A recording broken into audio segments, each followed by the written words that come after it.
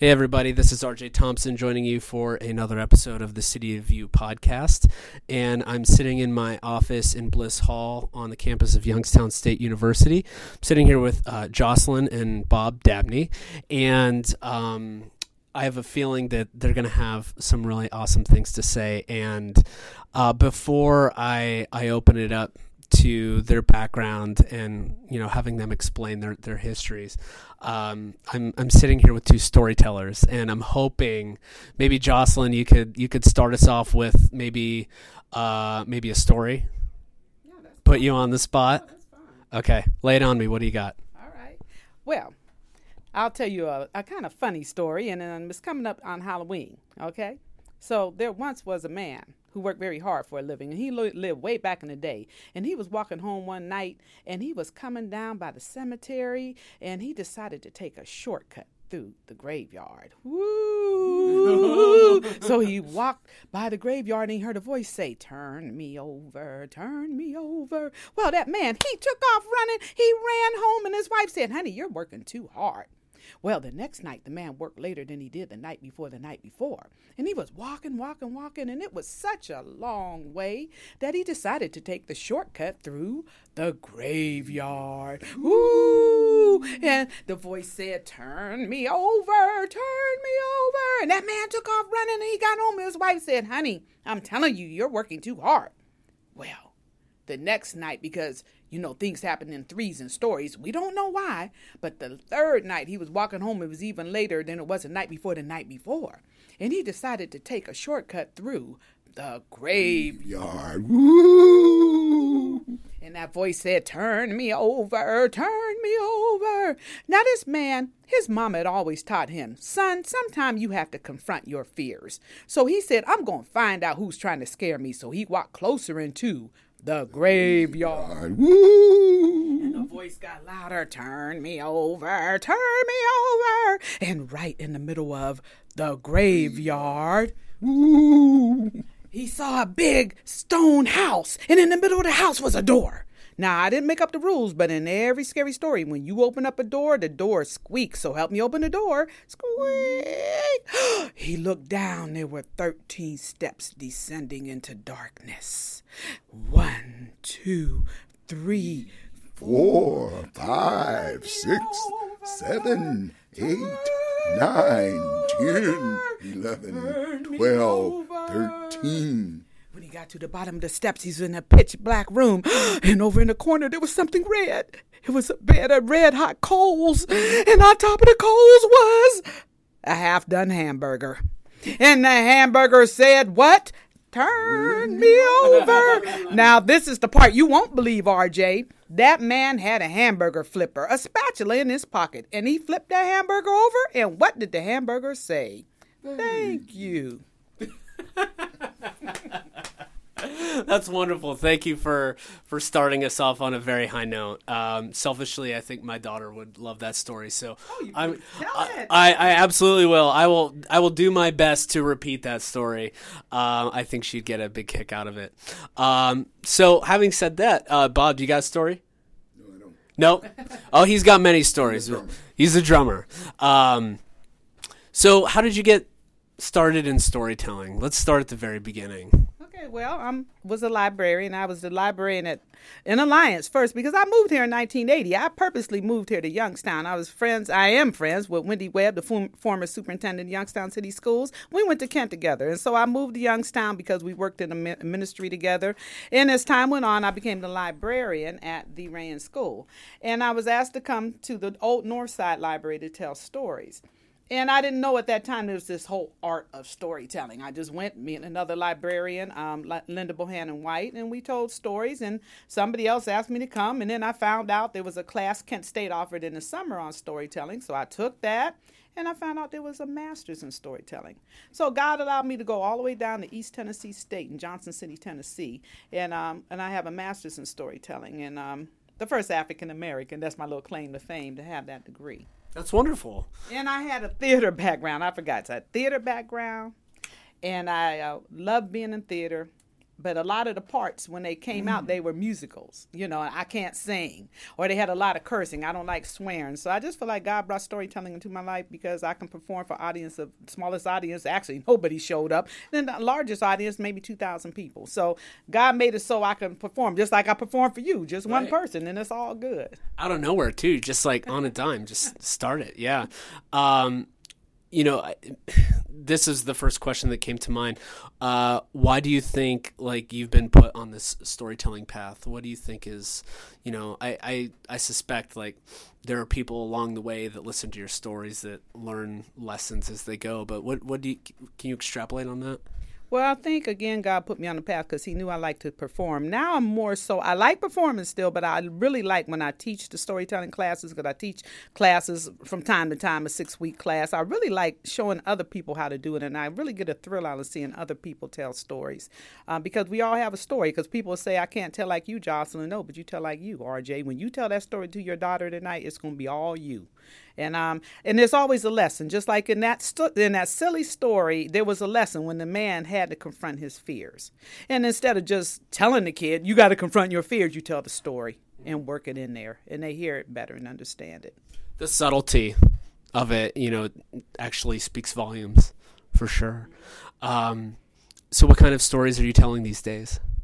I always tell stories from the African-American oral tradition because we do a lot of call and response. Like when Bob was helping me, if the audience was here, they would have been counting and helping me out.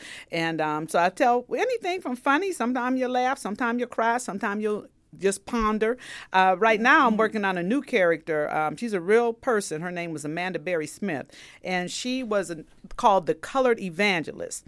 And she was born into slavery, and her father made and sold brooms and bought all of them out of slavery, which is remarkable. When she went to Liberia, India, like in 1880, 1890, a black woman, you know, was a missionary, and she was big in the AME church. So I have a costume that Sylvia Rupert, who, by the way, she works here at YSU.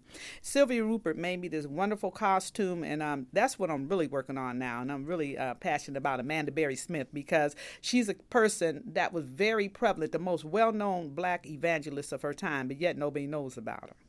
Yeah, it's news to me.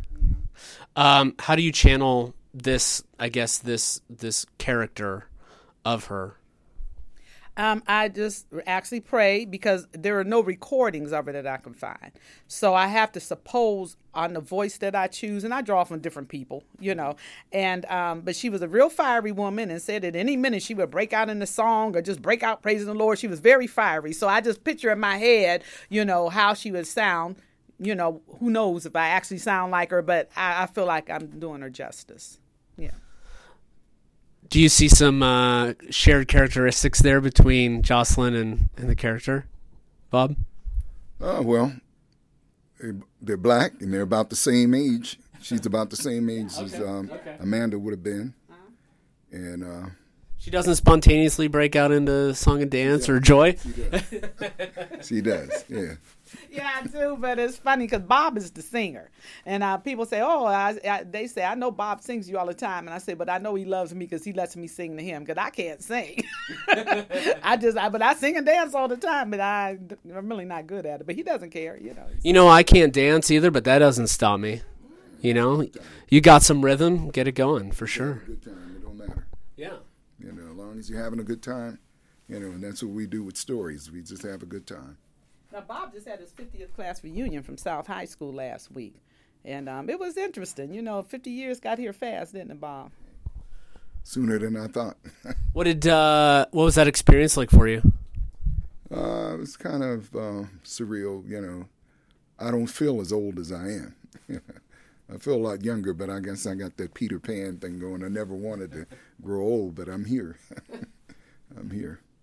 Let's keep it that way, for sure. So, Jocelyn, can you maybe shed a little bit more light on the African American storytelling? When did have you always been doing that, or when did it really kick into a high gear? Well, when I was working on my master's, and plus just getting into the whole world of storytelling, there's a whole world. There's the International Storytelling Festival that's in October. It's coming up pretty soon down in Jonesboro, Tennessee. People come from all over the world, and that's where you have these huge tents. That's why I was invited to tell there. And many years ago, a tent maybe 2,000 people, but they might hold 4,000 people. It's a whole world. And then every year we go to the National Association of Black Storytellers Convention, and that's held all over the country. And we gather together and we tell stories. And plus, it's just in us. It's just in us. And with the call and response and just sharing stories and songs, poems, chants, we just have a good time. What are some of your peers in that community doing? Are they looking at historical characters or people in history and making characters out of them similar to you, or are they coming up with completely fictional folks? Or what are your peers doing? Well, actually, all of the above, because most of us all tell a wide range. Some tell just personal stories. Now, I haven't gotten, that's not a genre I've gotten into as much, telling personal stories, but we tell the fables, the African folk tales, poems, songs, chants. A lot of them are doing the historical characters, but some aren't, because some of them, they're whole, like we have one friend, his name is Mitch Capel, and he does Paul and Lawrence Dunbar poems, and he memorizes hours upon hours of poems. Now, he just started with another friend of his. He started this thing called The Color of Courage, and it's about the black men in Civil War. And so everybody's doing different things. Storytelling encompasses everything. Like Bob always says, if you can sing, dance, draw, drum. All the arts are drawn into storytelling, every art form. Oh, absolutely. Bob, let's switch gears. I want to learn a little bit about you. So you're a deacon? Yeah. Yes. Rising Star. Rising. Okay. Cool. Tell me about that role and how you got started in it and how it's affected you. Well, deacon means servant. We're there to serve. I did not know that. Whatever it takes. We're there to look after our people in the church and in the community. We reach out and. It's basically being available, being available to be whatever is needed, and spend a lot of time at the hospitals, because people are sick, or just working around the church. In fact, we're praying for a friend right now, that's in the hospital, a couple of our friends. But we just believe in sharing the love of Jesus Christ because he saved us, and we're just happy to share the good news to other people. Mm-hmm. Mm-hmm. I've spent a lot of time in hospitals myself, not necessarily as a patient. For example, I have a genetic illness called cystic fibrosis, which, quite frankly, kills a lot of children. Yeah. So, the fact that I'm here, not a day goes by that I certainly don't feel blessed. Yeah, but, amazing.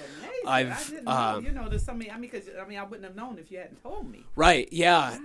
Usually when you see, a 10-year-old child, they've got an insulin pump implanted into their body. They've probably got breathing tubes. And, I've been particularly fortunate. But I've been able to do a lot of advocacy work as a result of that, and go into the hospitals and maybe you can expand on this, but one of the things that I've found is that maybe through the variety of things that you're tasked with doing on a daily basis, with particularly with folks in the hospital, you always learn a little bit about those folks and maybe how that changes you. And have there been any really profound moments that you've had when you've visited folks in the hospital, or moments that have maybe changed your outlook on something? I would really have to think about that. I'll come back to you. Yeah, when his mother was in the hospital, and she was in the hospital a long time. back in '01. And what happens, well, you know, other families are there too. And we got close to a family from East Palestine. I couldn't tell you their names, don't know what they look like to this day, but we became close because we prayed for their mother and they prayed for Carrie, my mother-in-law. And during that time, they invited us to their wedding. It was a family wedding. And so we went to East Palestine, and I know people are like, who are these people? But they came and they hugged us, and we just became close at that time. And I'm sure you've probably experienced that.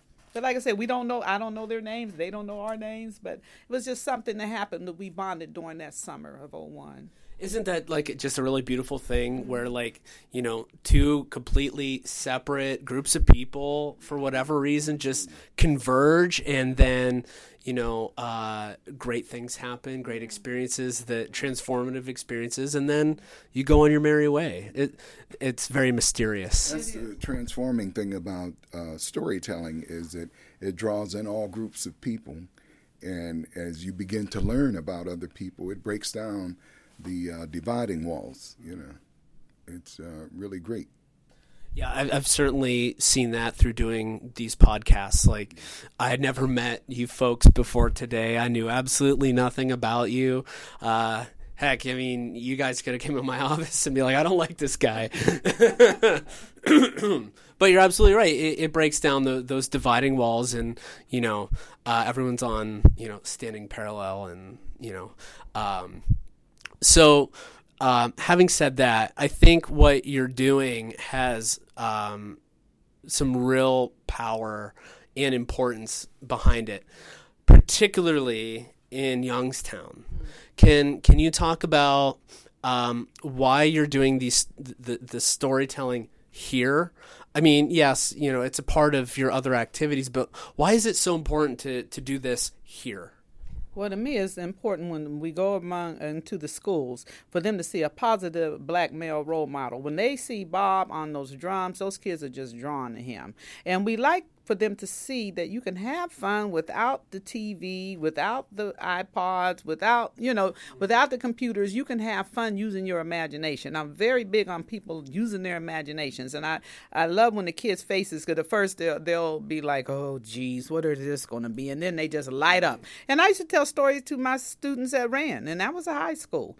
And every year the freshmen come in, and I would tell stories, and they'd say, you're trying to treat us like little kids. And then they would forget about themselves and stop being cool and just enjoy the stories. But I love to see people use their mind and engage their imaginations.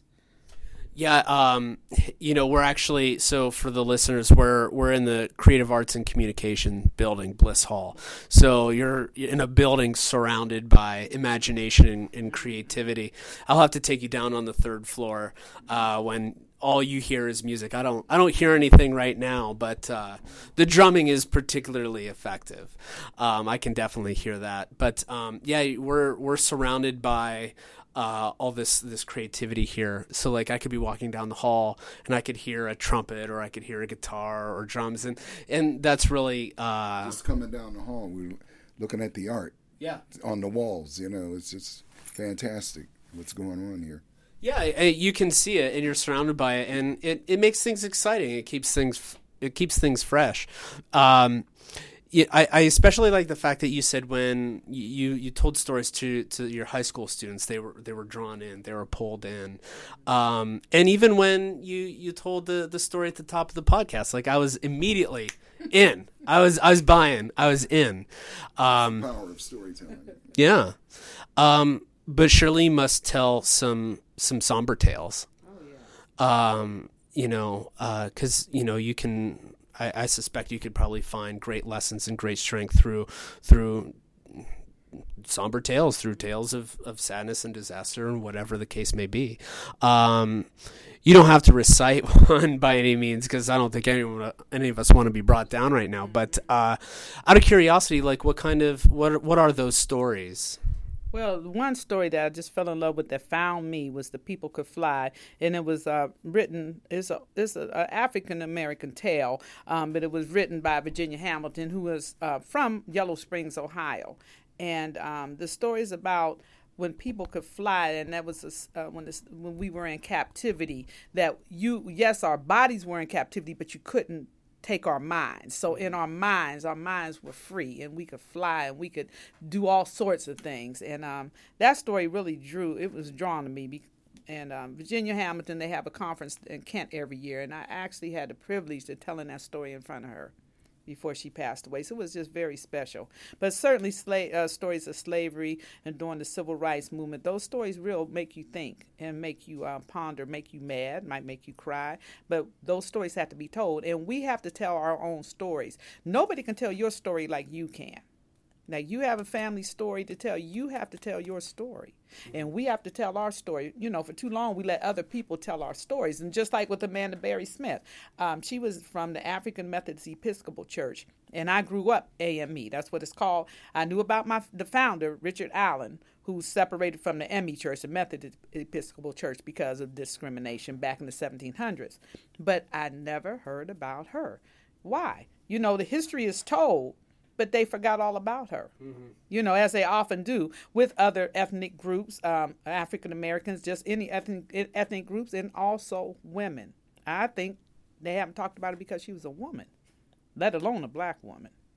We have to tell our stories. Thus the phrase "forgotten histories." Bob, what about you? Any particular stories that you find that may have a sad or frustrating core to them, but ultimately, you know, a powerful learned lesson at the end? Well, I kind of like the stories that speak of our inabilities. There's stories that she tells that talks about, say, the man with the big nose, because that was me. and I'm saying those stories can free people, because, you know, we grow up feeling ashamed about stuff that we have no control over. You know, you can't help the way you were born. But through stories, you begin to see that whatever your traits are, you should be proud of them, and you can use them for a betterment. You know, you don't have to be ashamed or hide or be shy. You can come in. I had to overcome shyness, you know, because I was always shy when I was young. How did you overcome it? Just being out in the public. Being in a band, I had to be in the public all the time. Mm-hmm. And then when the storytelling started, it continued to be in the public eye. And so you get comfortable after a while just speaking and quit hiding. You know, there's one thing about shy people. People think they're stuck up. And that's not the case. We just shy away.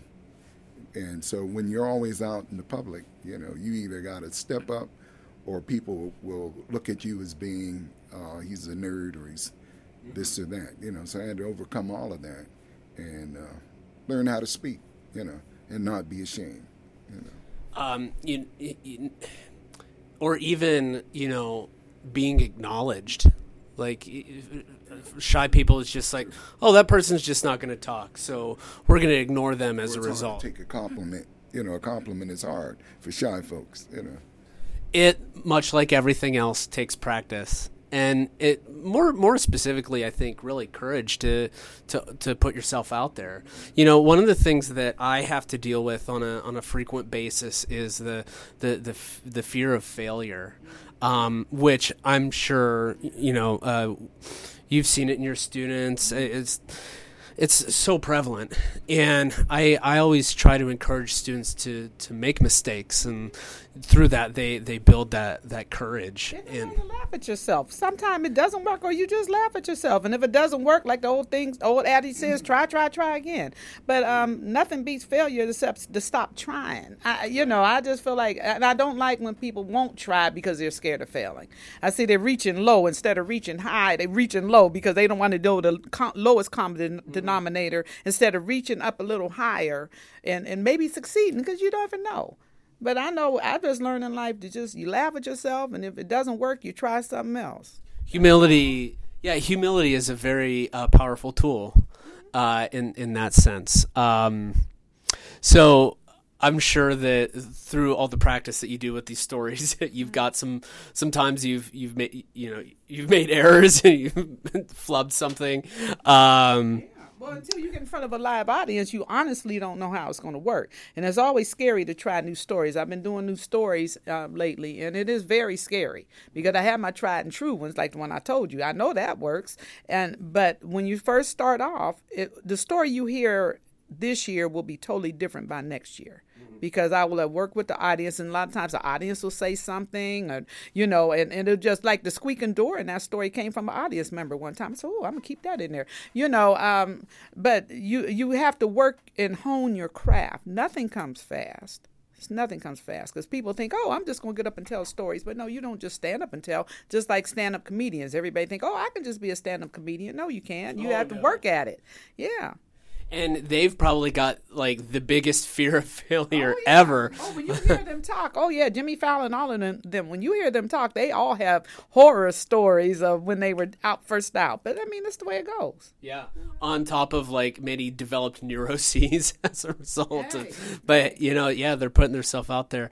How do you read an audience? How do you do a temperature check with them?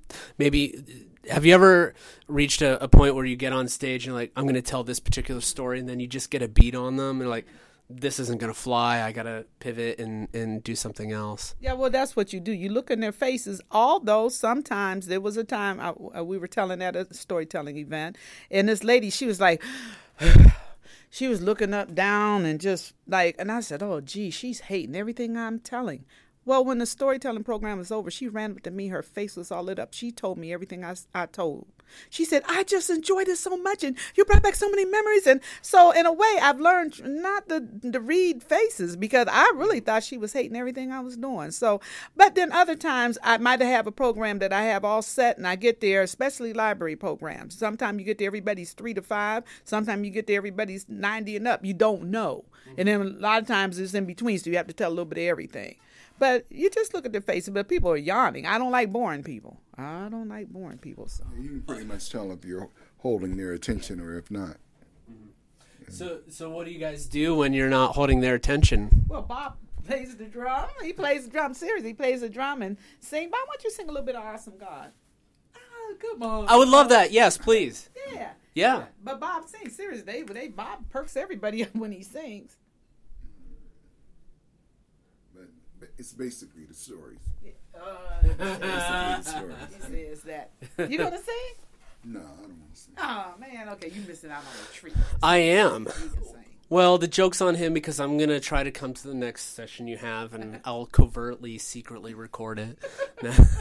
Sounds good. How dare you deprive me of your talents, Bob? So. What happens next? You're evolving your storytelling, okay? And right now, is it just the drums that you have? That's the only musical accompaniment? Okay. So if I come in and I have a recorder, like a flutophone, can I join in? Oh, yeah. Well, I've done that, but I'm not really good at it. I'm trying to record it, but I'm not good with it. All the arts can get involved. I think it would be one of the things that I've been really trying to encourage. I have occasional interactions with the music students. And one of the things that I'm trying to encourage them to do is to just pop up perform.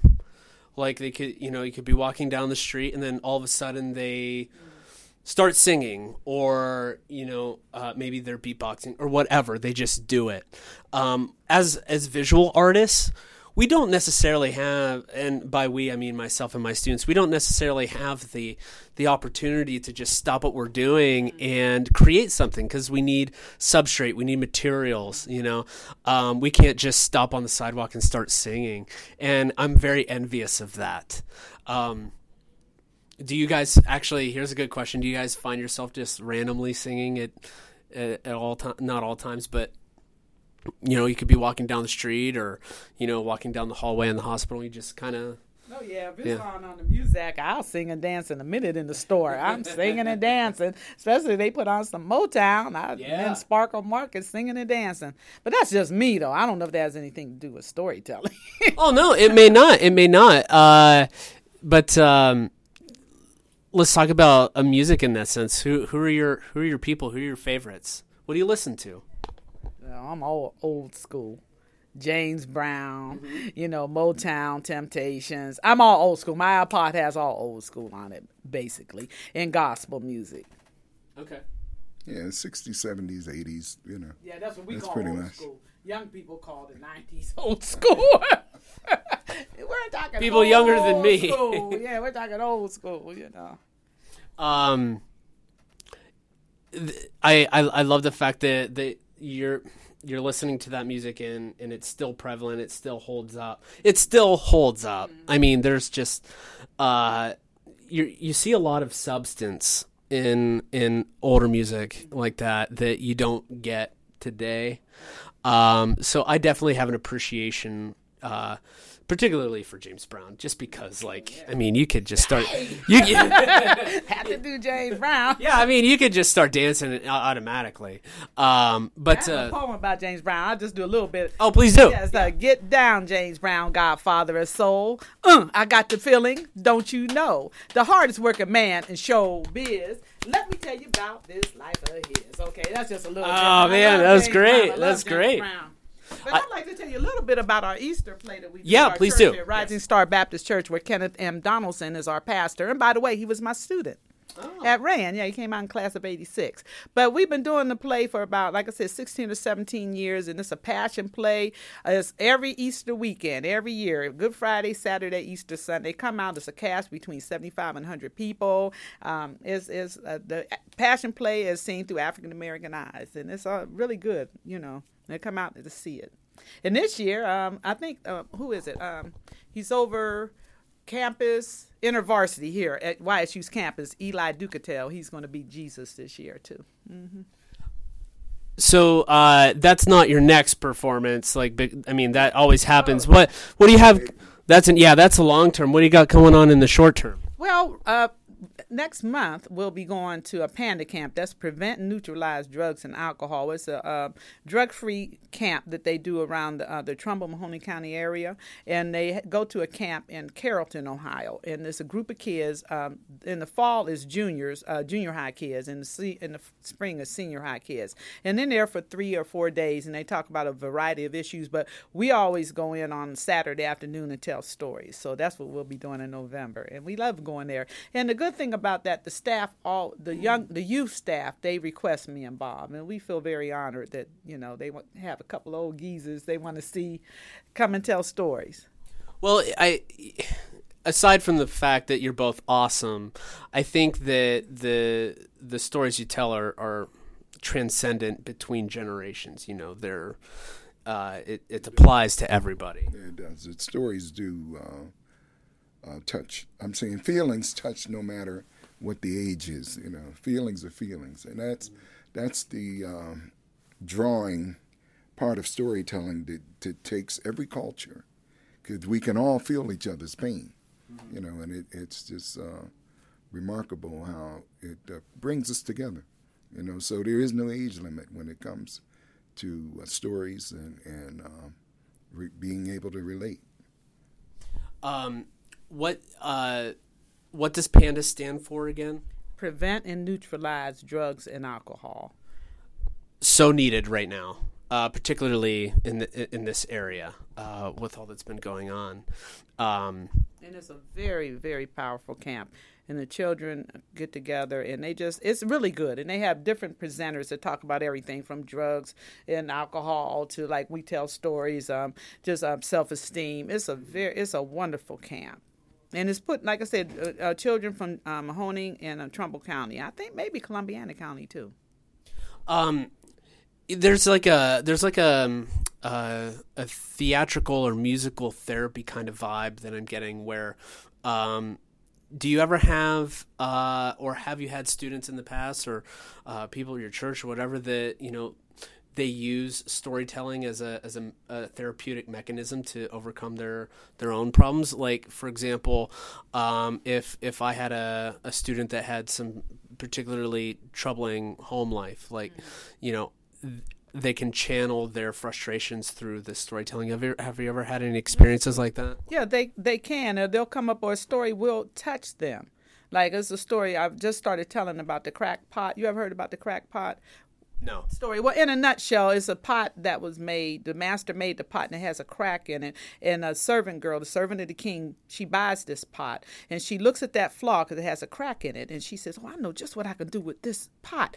Well, every day she carries 2 pots down. She puts a long stick and hangs the pots on either side and carries them down to the river, and she fills them up with water. And every day that pot with the flaw in it, the one that had a crack in it, it would lose half its water.